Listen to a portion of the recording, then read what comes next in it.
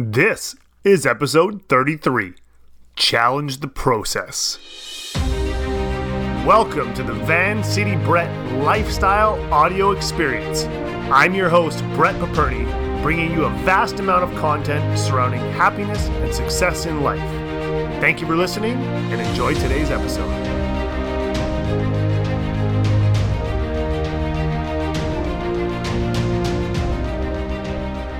Kobe Bryant once said, "Pain doesn't tell you when you ought to stop. Pain is the little voice in your head that tries to hold you back because it knows if you continue, you will change."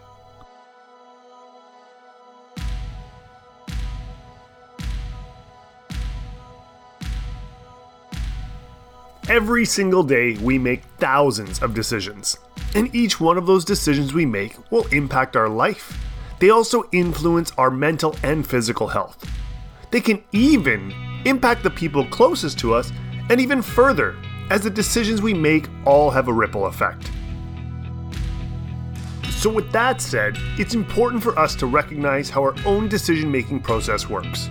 Now, for the vast majority of us, we think things which then trigger emotions, and generally we take action based on how we feel in that moment.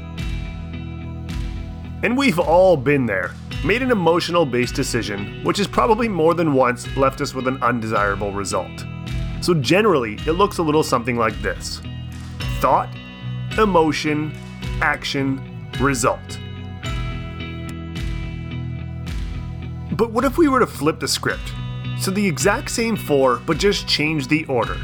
Now for a moment, just think about what we would be able to accomplish if we took action from a controllable state. So more like this: thought, action, result, then emotion. See, when we think about a task, instead of opening the door to fear and any other undesirable emotions, what if we just took immediate action, instantly shutting everything else down and giving us the result that we desire? When this process is complete, then we can embark in the self-created emotions of success, which will only reinforce the entire process and our initial thought into action. And I bring this up now because I constantly hear people today referring to trusting the process. Now don't get me wrong, the process is everything, but we must understand that we actually control the process with our own decisions. You see, if we just sit back and trust the process, it opens the door to complacency and acceptance. It's almost as if the world is happening to you and you are not happening to the world.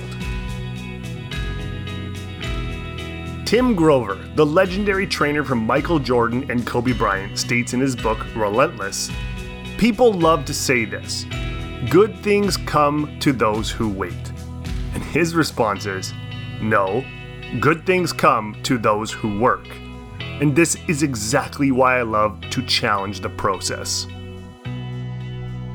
This is actually the first mindset shift that I start on when I work with some of the greatest athletes, CEOs, or really any individual who's taking full control of their life. We trust ourselves, not the process. We control ourselves and challenge the process. So here are 3 references to keep in mind when beginning this mindset shift and challenging the process. First, you must understand your own self-created emotions. See, our emotions derive from our very own thoughts and perspective. So don't deny your feelings. Breathe, accept what you've created, and do something with it. Don't just sit there and feel sorry for yourself for something that you created. Take immediate action, even if that action is to detach from people, places, or things that no longer serve you.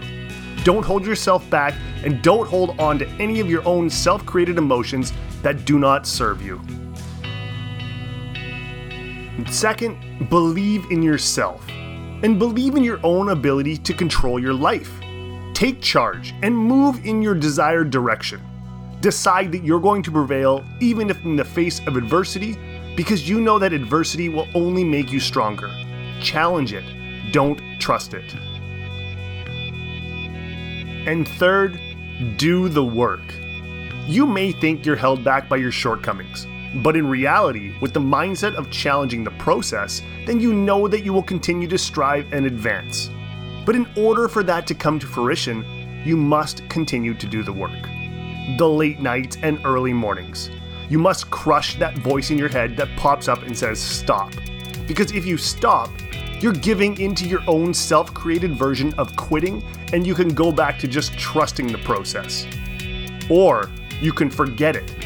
See, when you truly decide that quitting is not an option and replace that nonsense with a thought of the truth, the reality of why you're doing the work to start with, the truth that makes this all real and feel so good, the thought of you forging a better version of yourself that will only come by you doing the work. So, when you challenge the process, you give yourself the opportunity to become better. So be better at everything you challenge, because the life you've always dreamed of is on the other side of it. And it all starts with making one conscious decision.